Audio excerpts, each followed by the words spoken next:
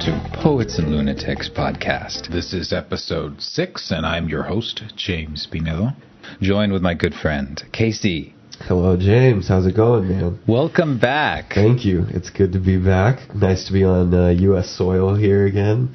We missed you. Appreciate that, man. And I know our audience missed you because, well, we missed your wisdom here, but also we missed the quality that you bring as our producer of this podcast. Good. I'm glad to be needed here. So our listeners for this episode 6 are going to be treated to a step up back to where we were for episode 1.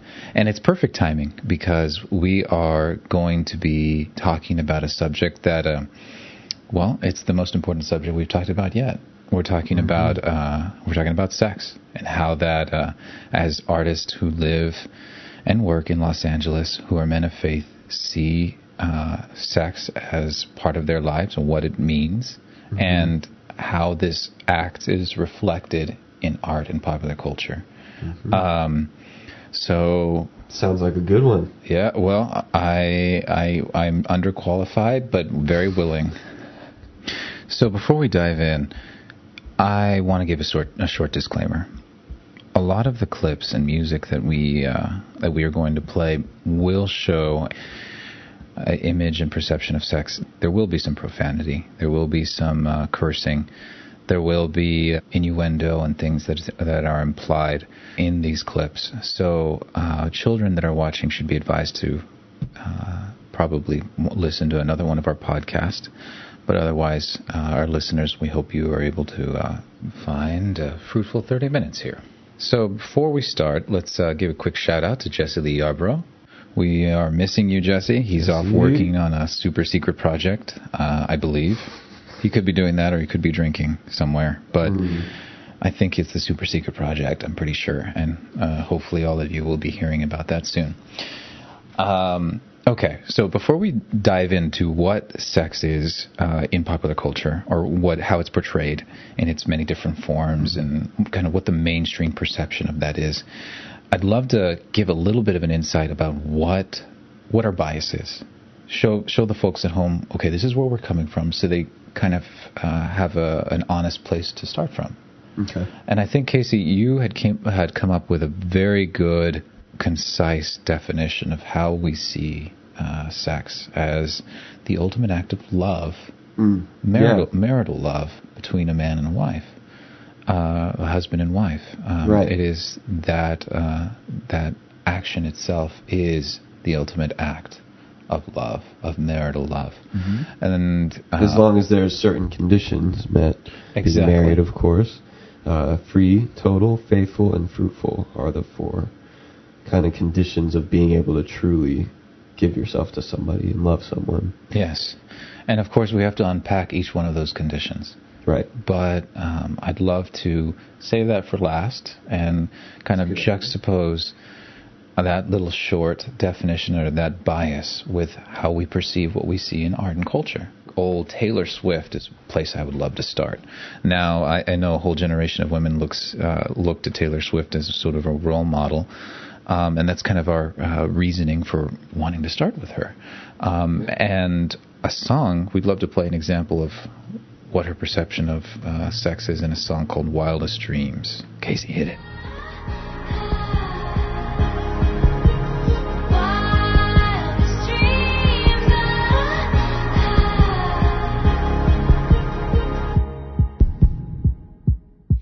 I said no one has to know what we do. His hands are in my hair, his clothes are in my room, and his voice is a familiar sound. Nothing lasts forever, but this is getting good now. He's so tall and handsome as hell. He's so bad, but he does it so well. And when we've had our very last kiss, my last request is, say you'll remember me standing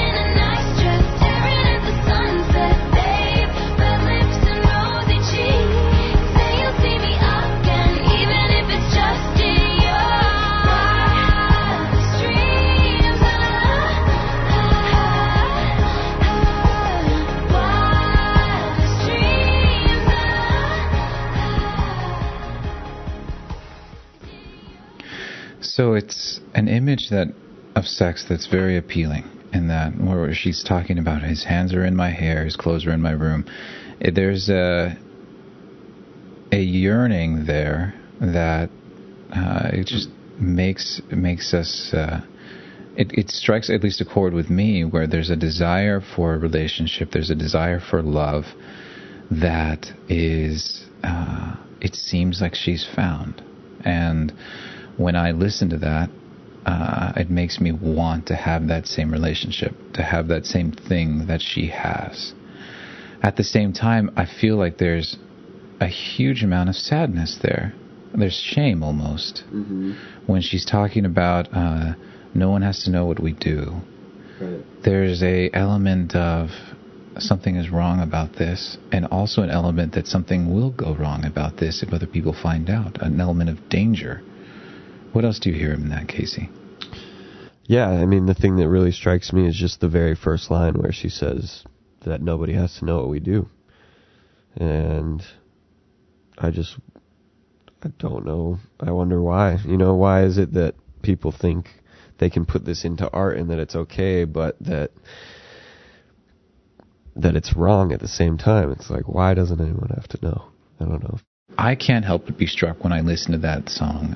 In A, the sense of longing, B, almost the sense of sadness that's there. I feel like there's something that's been lost in that song that she's speaking to the fact that either this relationship is not what she was hoping it would be, because it's or not what she was hoping it was going to be, because there's a sense that she can't share it with anyone.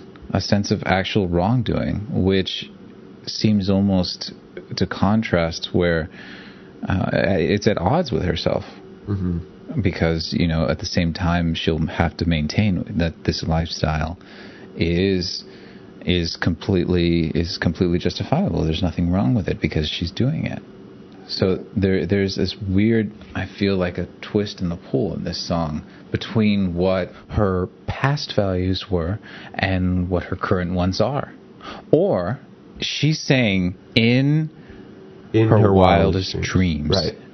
So she's realizing that this is not real. Mm-hmm. That what she wants is not what she has or what she can get with what she's doing. Because it's beyond her wildest dreams. It's not attainable.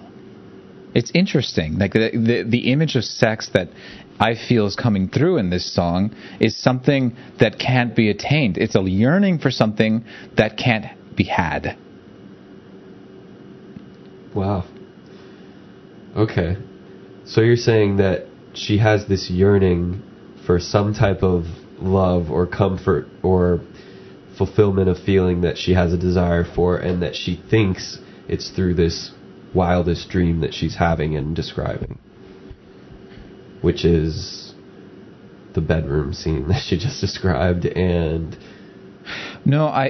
somewhat, yes, but I think the big key is say you'll remember me, almost as if she's saying that this is passing and that this is going to leave. Like this is a transitory thing that cannot be held on to. Yeah, okay. Gotcha. Which is almost, to me, a direct reflection on the fact that this is premarital sex. This is sex that is not going to continue. This is sex in a relationship that is not non-committal. Not committed to continue. Yeah. One that's very easily lost and probably will be. Mm-hmm. So then what do you think her general outlook on sex then, from just that you just described, is, given this song? Well, I definitely think that there's a sentimental outlook to it, where there's something that it's a big how nice it is and how good it is, how pleasurable it is, but not a real understanding of how something good can come of it that's lasting. Right. Because it's a dream. It's an illusion. Yeah. You don't think the fact that she recognized that means that she knows that what we're saying, what you're saying? I'm not sure it's a recognition as more... I can be sad about something without knowing why I'm sad about it. Right.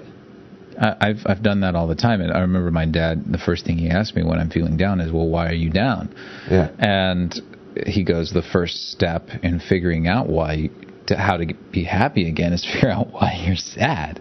And so I think you can sing about being sad about something without actually realizing the problem. Sure. Okay. So I'm not convinced that she knows the problem. Okay. But I'm sure our viewers are probably frustrated with me, the fact that I'm pointing out a problem with something that I don't think the song was trying to point out a problem. But my point is that there is an underlying problem in the view of sex that's being presented here.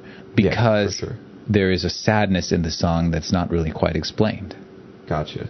And even the music is kind of sad too. Huh? Yeah, it kind of reminds me of a Frank Sinatra song where there's a longing for something that has been lost. You know, that nostalgia almost. I have a distinct feeling of nostalgia when I listen to that. Interesting. All right. Could we switch gears a bit? Yeah, let's move to what? Movies, I'd love to talk about another singer that a pal of T Swift, Selena Gomez. She came up with that song "Good for You" that I think is a great example, and I think that has a interesting view about sex and relationships that we could talk about.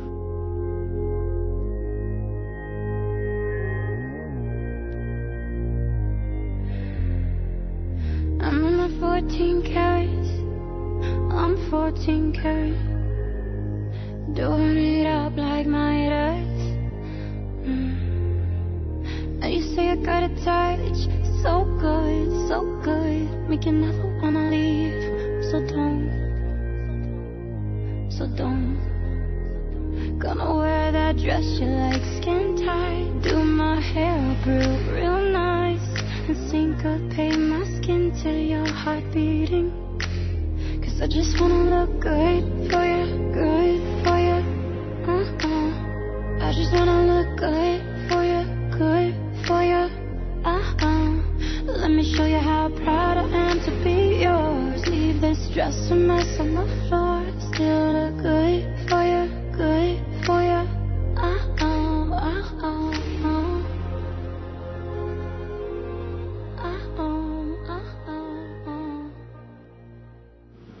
So I can feel feminists screaming at us from all over the world with that song. But what are they saying? What are they saying to us, James? Well, I'm not sure if they're screaming at us. They're probably screaming at Selena Gomez. But, I mean, and I think they have a point. I think that presents a really problematic view about sex as almost a woman singing about how she's happy to be in possession of a man in that sexual relationship, in that sexual act. Now, I don't know if I missed something, but which part of it is kind of in the sexual act?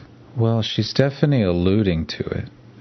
The line, syncopate my skin to your heart beating and leave this dress a mess on the floor, definitely, to my mind, alludes to the sexual act. Okay. But the thing that's interesting about it is the possessiveness of it that I feel she's talking about.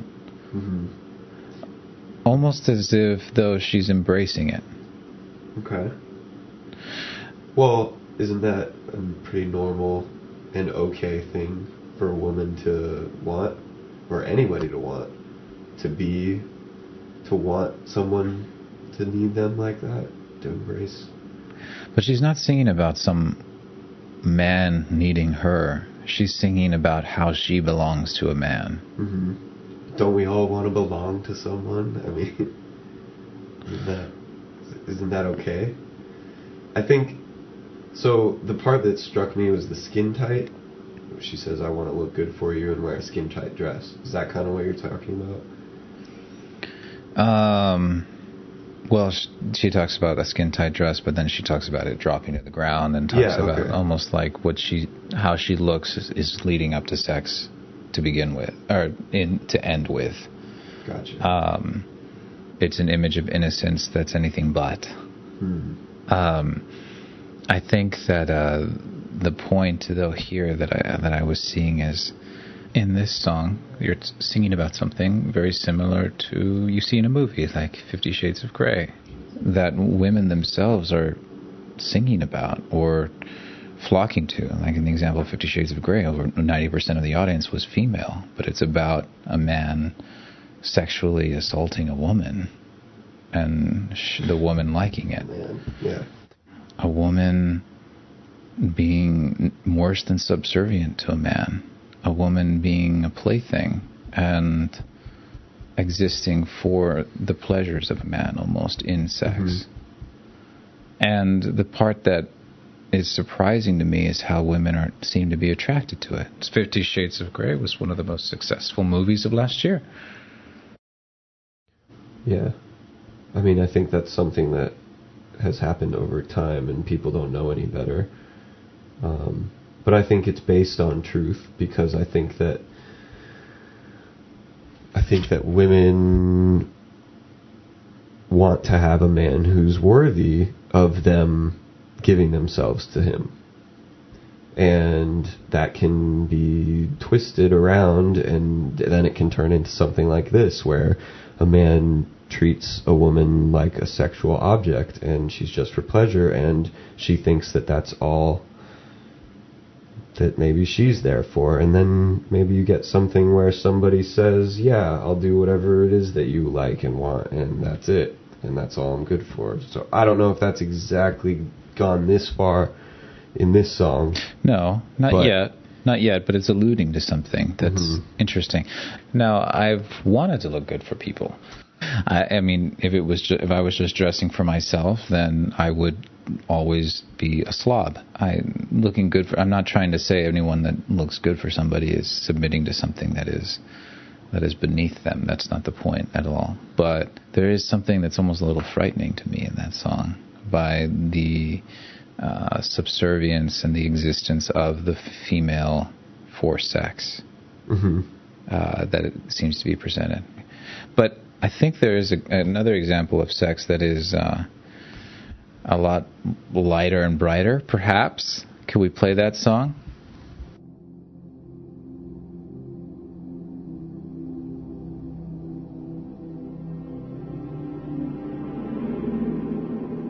Every time that you get undressed, I hear symphonies in my head. I wrote this song just looking at you. Oh, yeah, the drums they swing low, and the trumpets they go, and the trumpets they go. Yeah, the trumpets they go.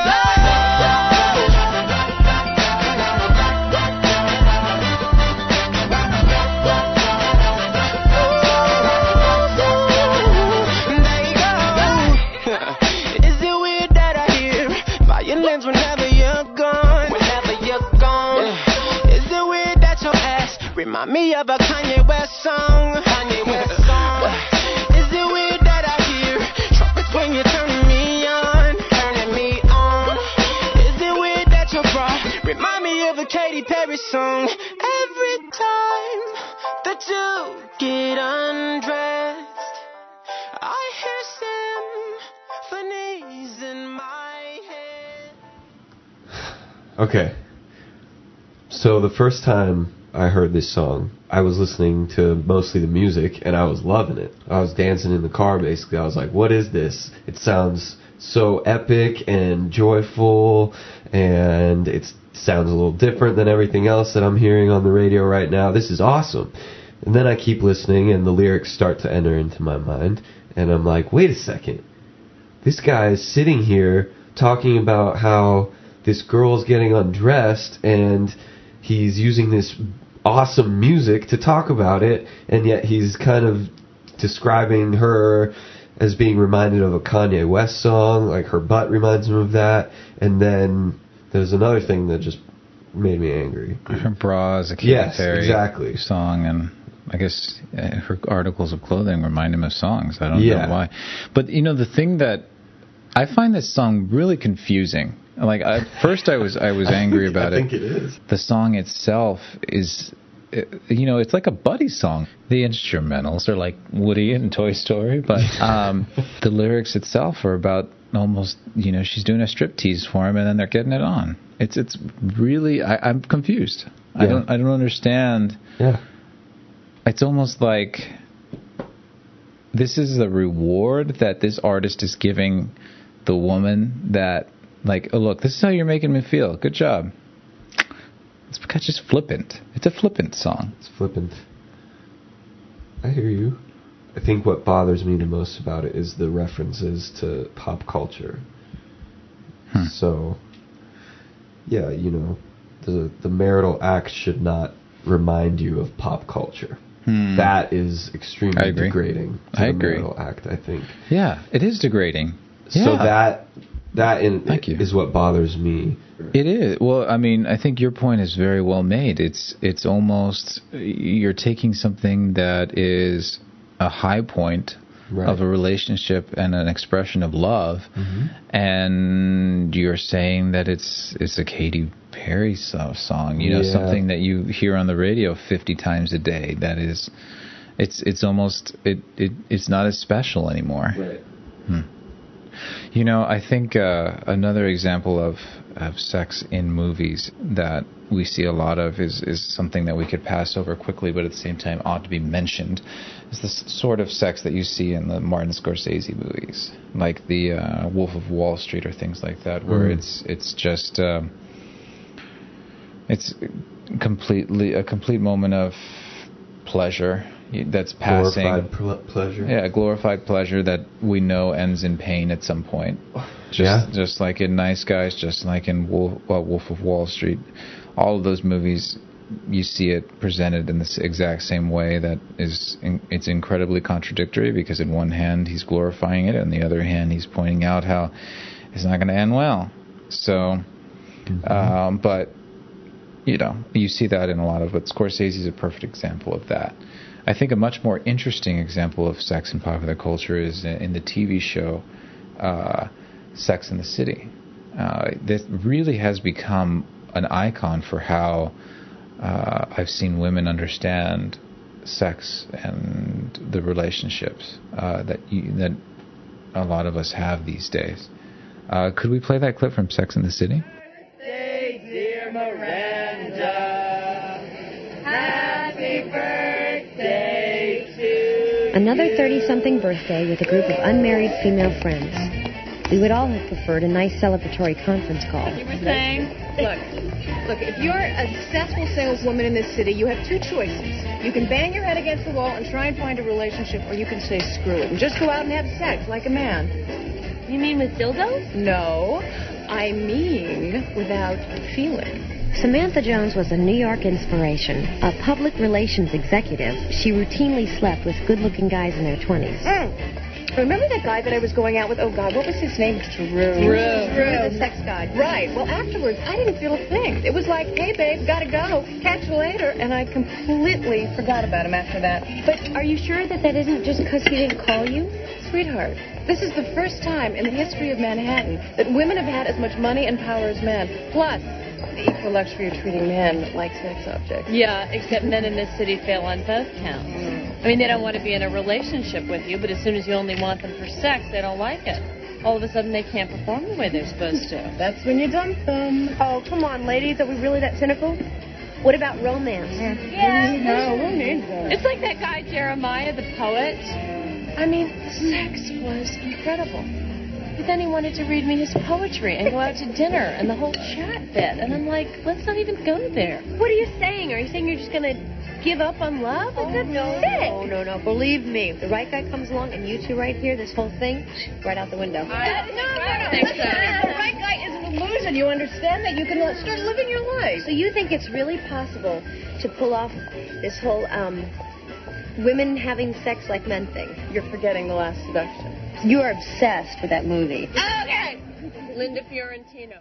Well, every time I watch that scene, and I've seen it a couple times now, but that scene itself is striking. A, how well written it is, but B, this example of a liberated woman and what that means for sex.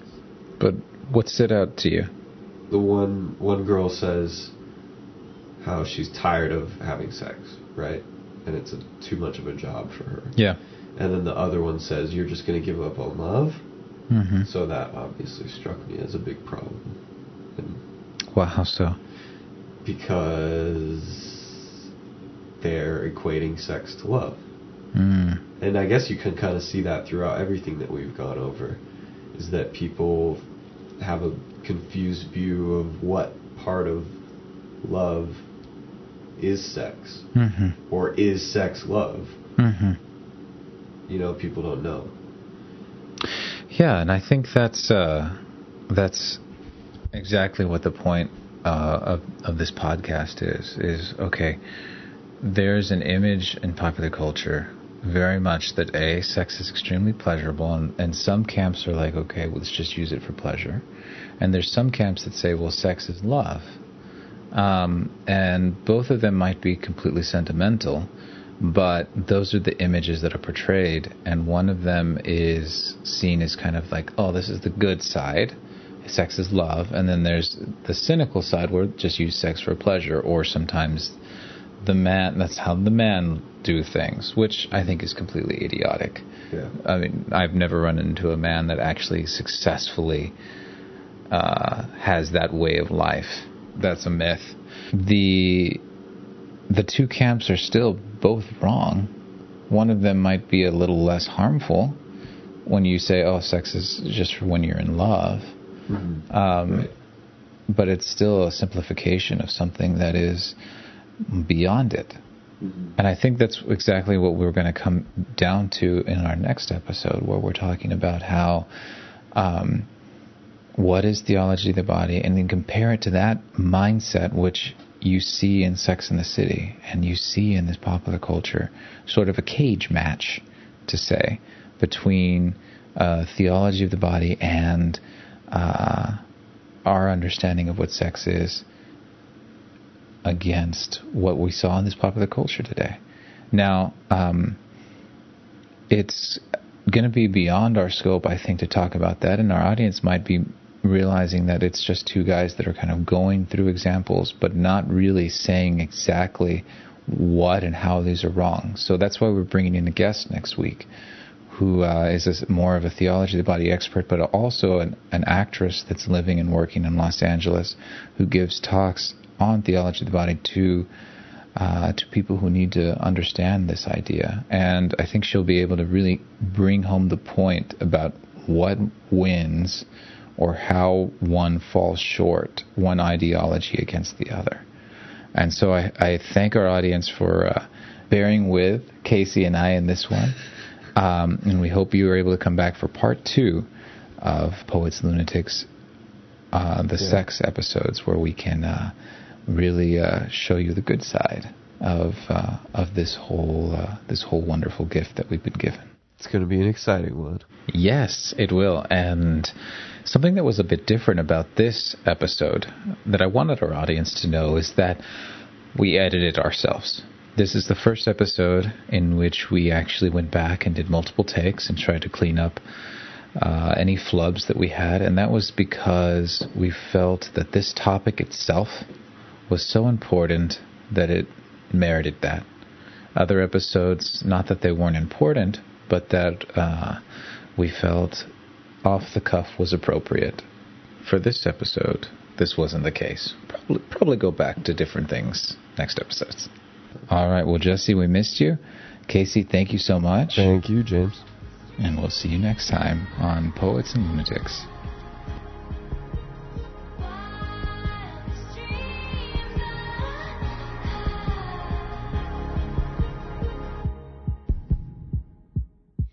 I said no one has to know what we